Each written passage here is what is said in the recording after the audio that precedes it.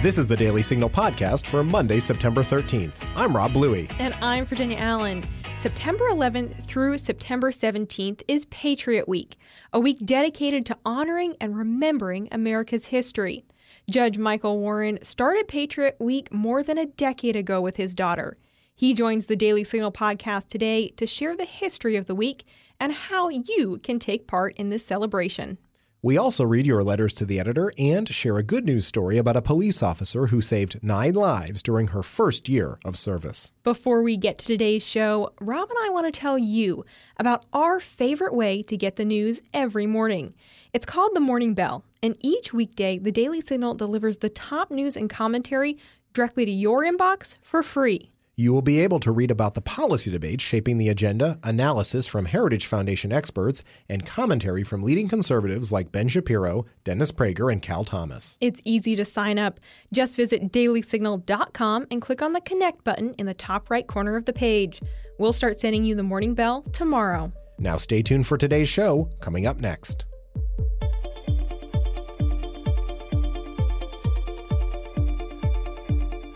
I am so pleased to welcome back to the show Michael Warren, a judge and the co-creator of Patriot Week, a week dedicated to honoring and remembering America's history. Judge Warren, thank you for being here. Well, as you know, I am a daily listener to the Daily Signal, so it is really my pleasure to come back. Thank you so much.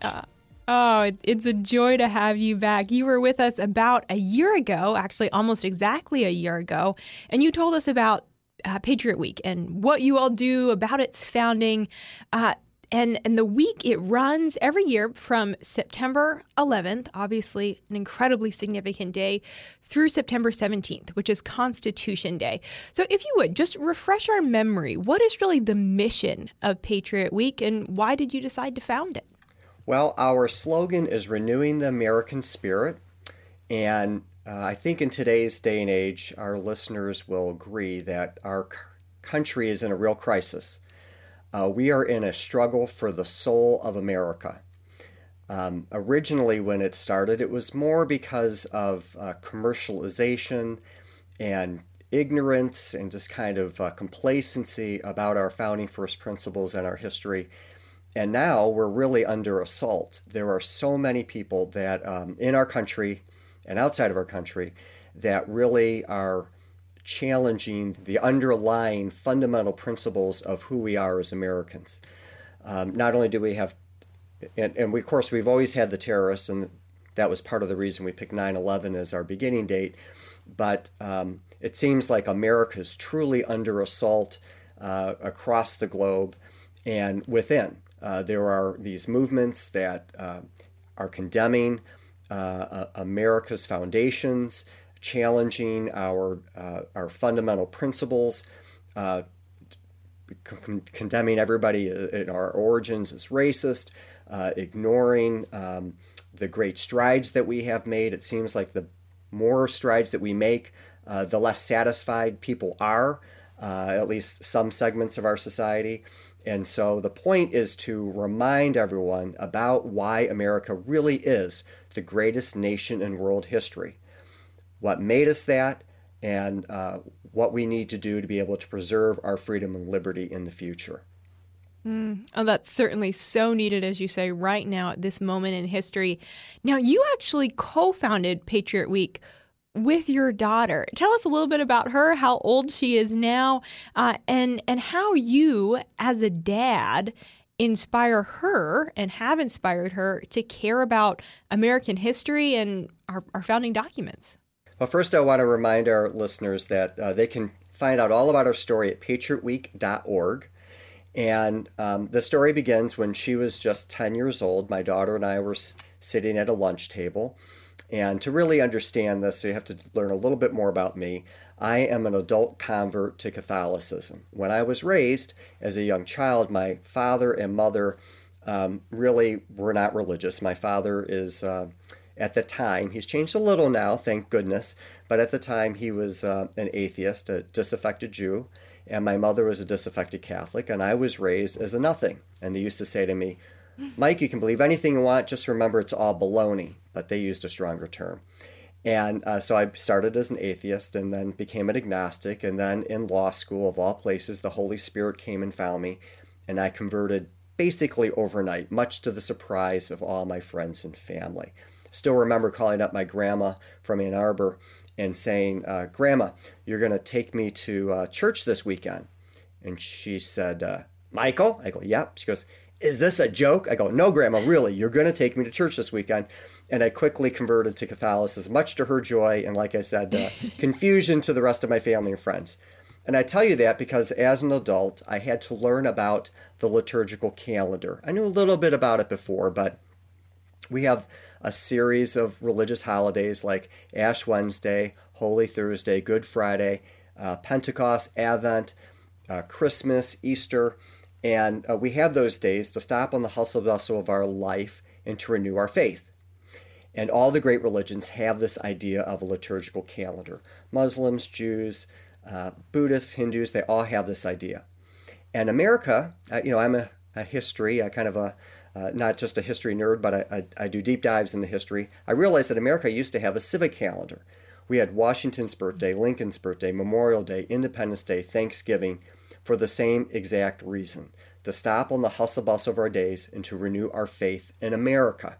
And in fact, this was something that was understood by the founding fathers right out of the box. When we declared independence, John Adams wrote to his wife Abigail that the anniversary of that day should be forever commemorated and celebrated with bells and bonfires and games and celebrations and illuminations in the sky from one end of the continent to the other now and forevermore. And he was right. We still have 4th of July celebrations. But he also said it should be a solemn day of devotion for the blessings of liberty. It ought to be solemnized. Now, I don't know about you, but last time I had a hot dog at July 4th party, it was not a particularly solemn occasion. So I was explaining this to my then 10-year-old daughter, Leah. We were at a lunch table. She got very upset, pounded on that table, and said, Dad, that's wrong. We need to do something. We need to start a new celebration for America. And I went, uh-oh, I can't complain and then not do anything about it. So we decided to be audacious and to do a week, kind of following the Kwanzaa model and some other models of longer celebrations.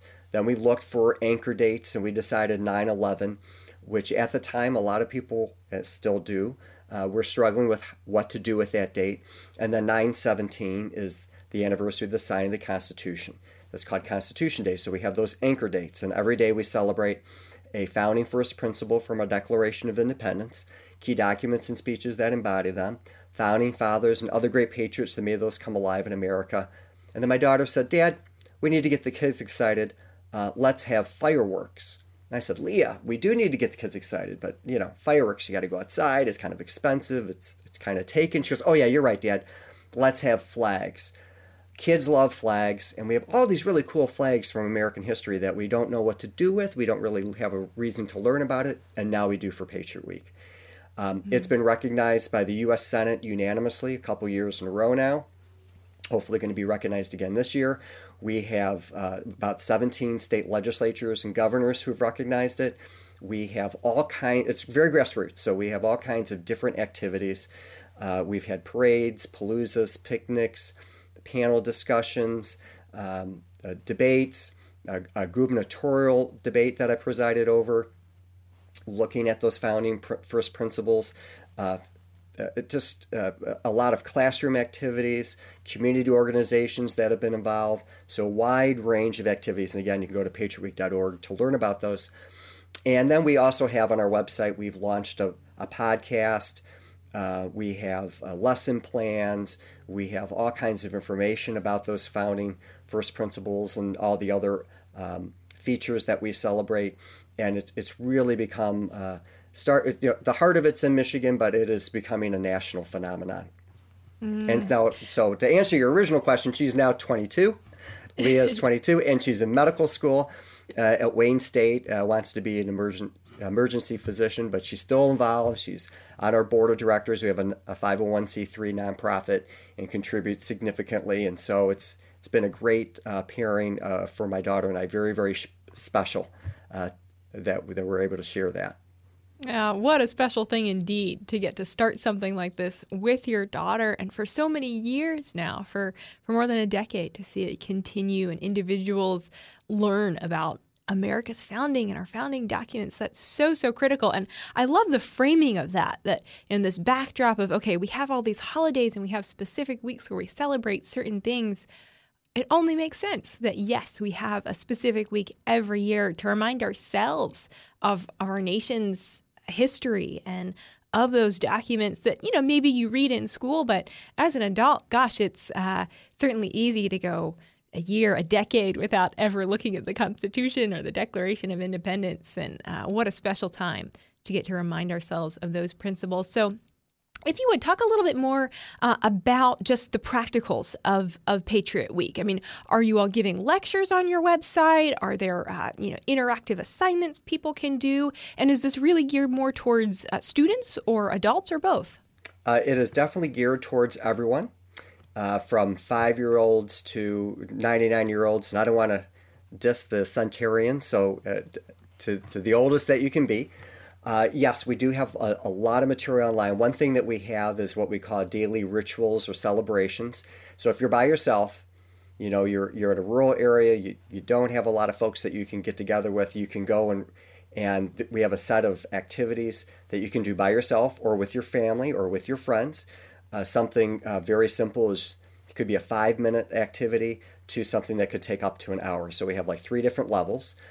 We have the podcast has 48-ish episodes, doing our 49th on 9/11, and these are very deep dives on a variety of topics, including the Declaration of Independence. We literally went through each word of the Declaration of Independence. As far as I can tell, nobody's really done it this way.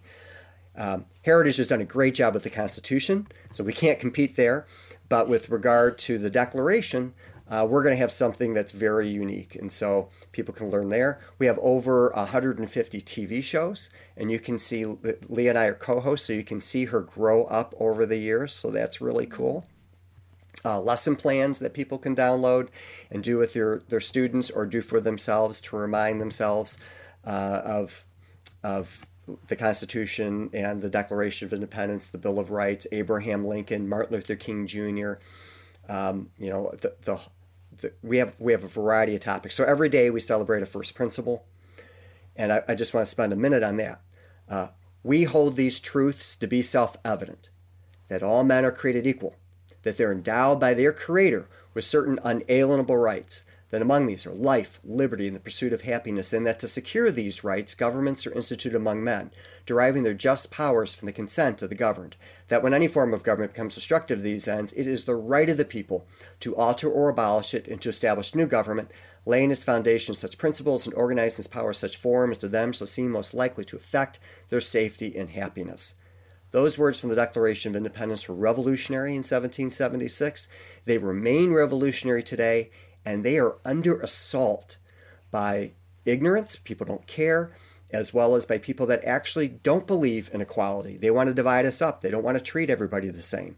They don't believe in the rule of law. They want to take to the streets and force people to do what they want to do. Every one of those principles is under assault now. We have to remind Americans about why those principles made us such a wonderful country, unique in the whole course of human history. And if we can remember those principles, the people that brought them to life, and again, it's not just the Founding Fathers, it goes all the way to Martin Luther King Jr., Susan B. Anthony. We've had a long march of freedom and liberty in our country and equality. We need to recognize that, recognize our flaws, but also recognize all the wonderful things that America can be and fulfill its first principles. So we celebrate the principles, the people that brought them to life, the documents and the flags that embody that. And there's a slew of ways to get involved. I encourage people to, if they have new ideas, to do them on their own. You have Mother's Day, you celebrate any way you want. You don't have to go to some foundation to figure out how to do it. But I would encourage people to reach out to me directly at M as in Michael, Warren, WARREN, at patriotweek.org if they're interested in getting engaged, because this is very grassroots, and if they have ideas about how to take this even further. And Judge Warren, As we have just marked as well the 20th anniversary of 9/11, what do you think is really some of those key principles that we need to be teaching the younger generation? What is it that we need to be instilling in them, for those that maybe weren't even born yet on 9/11, or that were so young that they don't remember, as we look back as a nation and as we look towards our future and how we can move forward as a stronger country and push back against division and actually become more united. How do we get young people to be excited, to be passionate about our founding, about our history, and to be patriotic citizens? That is a great challenge, a great question. So first off, I would say that I'm a former member of the State Board of Education. I've still been very involved in education ever since I left the State Board. I've been on the bench over 18 years, but who's counting? And what I've realized is that we don't do a good job at all about teaching American history and civics. We have a system that's set up to fail. It's not because we don't have good teachers. We have a lot of great teachers, but it's just not a priority in the school system. So one thing that we really need to do is lift up American history and civics to the fundamental forefront of education. We have public schools because there were really two reasons. The first was people needed to be able to read so they could read the Bible and be saved. And the second reason was we needed to understand the foundations of our country so we could maintain our free republic. Those are the two main things. Now, obviously, we don't teach the Bible anymore in schools, or at least not in the way that those that started public education had in mind. And we have really relegated civics and history to the back burner. So we need to change that completely to have civics and American history be up front and center of education. Secondly, we need to be honest. There's been a lot of criticism about our history in the past, and there is a lot to be critical of, but we also need to recognize all the great things that America's had, so a balanced view. Specifically on 9/11, and this is the 20th anniversary, I've gone into schools and talked to students about 9/11 and asked them what happened, and they say, well, the Twin Towers fell. And I go, okay, but why? And then you might get a couple kids say, well, planes. And I said, okay, but why? And they go, well, they were terrorists. I said, okay. Less kids even understand that. I say, okay, what were the terrorists trying to do? And then you get silence. So, they hated America. They wanted to destroy us. They wanted to have an extremist Islamic state take over the entire world. That's apparently not being taught in our schools. We need to do a much better job, and then to understand the heroes of United 93 and the first responders and how they gave their lives running up a tower that was burning. They're very, very powerful stories. And to get your question to, how do we get kids excited? America is a story. It's an amazing story of freedom and liberty, of people willing to put themselves on the line, to give up their blood and treasure, to put it all there so that we could be free. And instead we have these caricatures, of our founders, of being racist, uncaring, just trying to protect their property. There is nothing further from the truth. Some of them were racist, but nothing further from the truth that they didn't put themselves in line. Many of the people that signed the Declaration of Independence were thrown in jails. They were stuck on prison ships. They got very ill. Some of their homes were utterly destroyed. They had to flee from oncoming British troops. Sam Adams and others were targeted for arrest and execution. They really put everything on the line. And if you learn about those stories, you would have a greater appreciation of how unique the blessings of liberty are, and that America was at the forefront of that. But we don't teach that stuff. We teach these caricatures and criticisms without understanding the broader truth. And so we really need to do a much better job in our system to tell the real story of America. We're not perfect, never will be, but we're striving to be. and that's what makes all the difference. Yeah, that idea of story is foundational to history because, facts and figures, and like you say, we're hearing so much negativity about our founding, about our history. But, any piece of history is this very complex story full of humans who have gifts and talents and abilities and flaws, and we have to tell the whole story. That is critical. So as you have done that, as you through Patriots Week and through speaking at schools, as you have told young people that whole story of America's history, as you have educated them on the founding documents, if you would just maybe share one or two stories of young people who you have found be particularly impacted or families who have really benefited from the resources that you all at Patriots Week offer. Well, there is a real hunger for this, and that is very encouraging. And I've had many students. I'll give you one example. This was kind of silly, but I went into a school that my daughter was attending, and I gave a Patriot Week speech, and we talked about the suffragettes and how the suffragettes worked so hard. They, from the 1840s all the way to the 1920s, worked for women's suffrage, the right to vote, how the 19th Amendment was adopted, how women had to, they were the first people to protest during wartime, during World War I. They sat outside of the White House and said, give us our rights. They went on hunger strikes. They were abused. And then finally we got the right to vote for women. And students don't know that story. They just think, well, of course women always had the right to vote. Or yeah, there was this amendment, but they don't really understand how hard it was for women to achieve women's suffrage.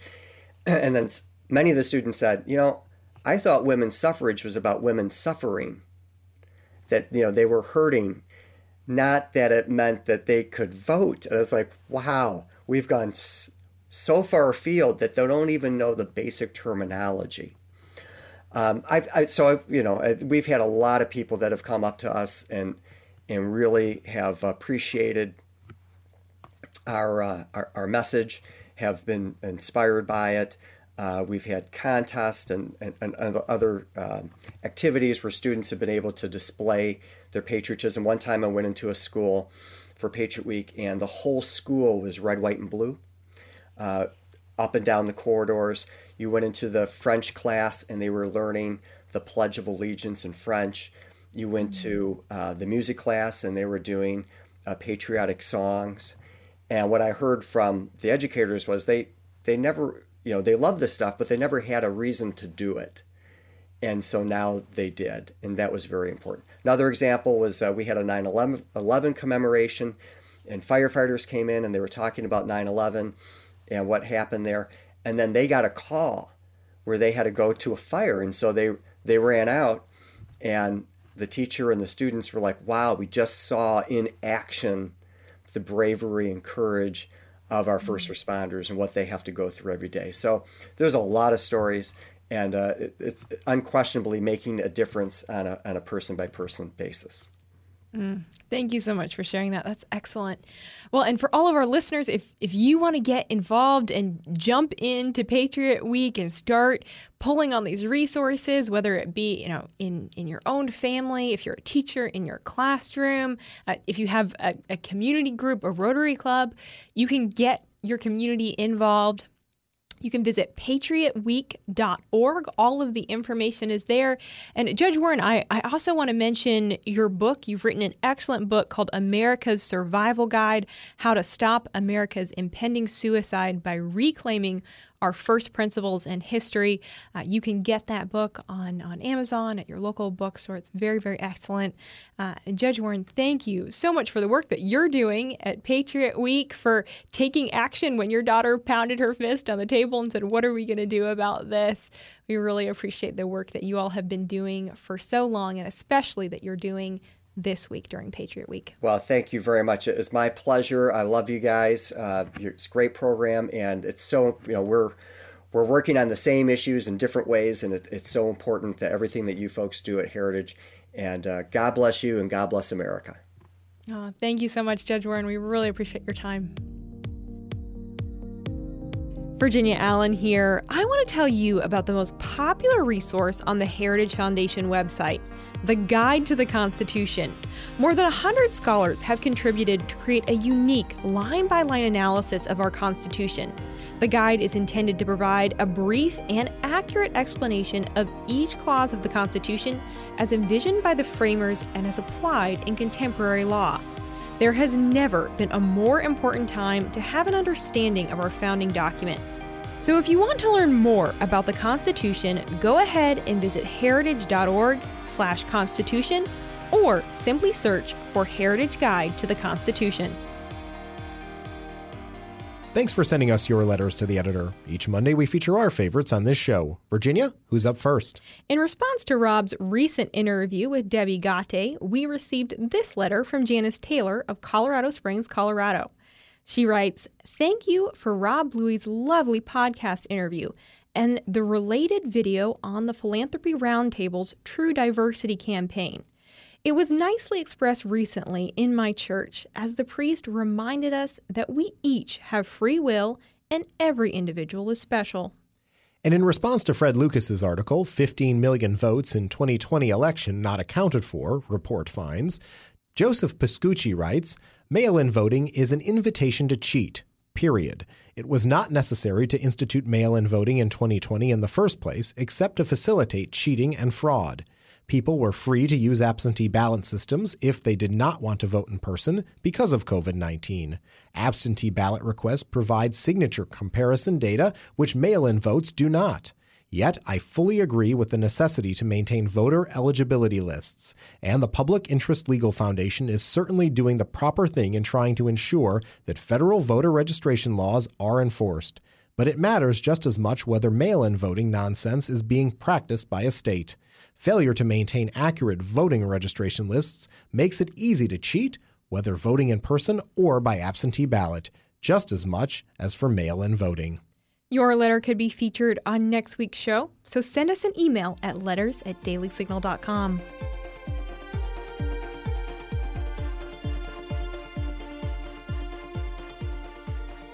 The Heritage Foundation has a new website to combat critical race theory. CRT, as it's known, makes race the centerpiece of all aspects of American life. It categorizes individuals into groups of oppressors and victims. The idea is infiltrating everything from our politics and education to the workplace and even our military. Heritage has pulled together the resources that you need to identify CRT in your community and the ways to fight it. We also have a legislation tracker so you can see what's happening in your state. Visit heritage.org/CRT to learn more. Virginia, you have a good news story to share with us today. Over to you. Thanks so much, Rob. The 20th anniversary of 9/11 is a reminder to us all of just how important our first responders really are. Every moment counts after someone has been critically injured. Washington, D.C. police officer Taylor Brandt has taken that truth to heart. She used her medical training to save 9 lives over the past year, which was her first year on the job. Commander Ralph Ennis at the Metropolitan Police Department Academy told ABC News 7 that Brandt exemplifies what it means to serve as an officer. She embodies what we want from our police officers, and she truly understands that policing is about helping people. Brandt uses a specific kind of training known as tactical emergency casualty care. This emergency medical care has allowed her to save 9 lives so far because, as she says, police officers are often the first ones to arrive on the scene of a tragedy. We're the first on scene to provide medical care, and our first goal is to preserve life, which often results in us trying to prevent blood loss. Officer Brandt first used her emergency medical training just 2.5 weeks after being sworn in as a D.C. police officer last summer. She and her training officer came upon a man who was lying in the road by his car. They got out to help him and discovered he was badly wounded. Brandt relayed the event in a D.C. police video and explained that she put tourniquets on both his legs before an ambulance arrived. He was transported by D.C. FEMS to a local hospital, and he ultimately survived his injuries. So in my year on the street, I've used 7 tourniquets and 2 chest seals on various scenes ranging from gunshot wounds to suicide attempts. And it's incredibly important that officers have access to this equipment because, quite frankly, minutes matter when it comes to saving lives and providing medical care to injured citizens. We're so thankful for officers like Brant who patrol our communities and are literally saving lives every day. We sure are, Virginia, and it's so good that you're celebrating the success and the work that they're doing, because I think too often in so many media contexts, they're not being recognized for the good work that they're doing. So thank you for bringing us that good news story today. Absolutely. It's a pleasure, Rob. Well, we're going to leave it there today for the Daily Signal podcast. You can find us on the Ricochet Audio Network, and all of our shows are available at dailysignal.com/podcasts. You can also subscribe on Apple Podcasts, Google Play, or your favorite podcast app. And be sure to listen every weekday by adding the Daily Signal podcast as part of your Alexa flash briefing. If you like what you heard on today's show, please head over and leave us a review and a 5-star rating. It means a lot to us and helps us spread the word to other listeners. And be sure to follow us on Twitter at Daily Signal and on Facebook at facebook.com/The Daily Signal News. Have a great week. The Daily Signal podcast is brought to you by more than 500,000 members of the Heritage Foundation. It is executive produced by Rob Bluey and Virginia Allen. Sound design by Lauren Evans, Mark Guiney, and John Pop. For more information, visit dailysignal.com.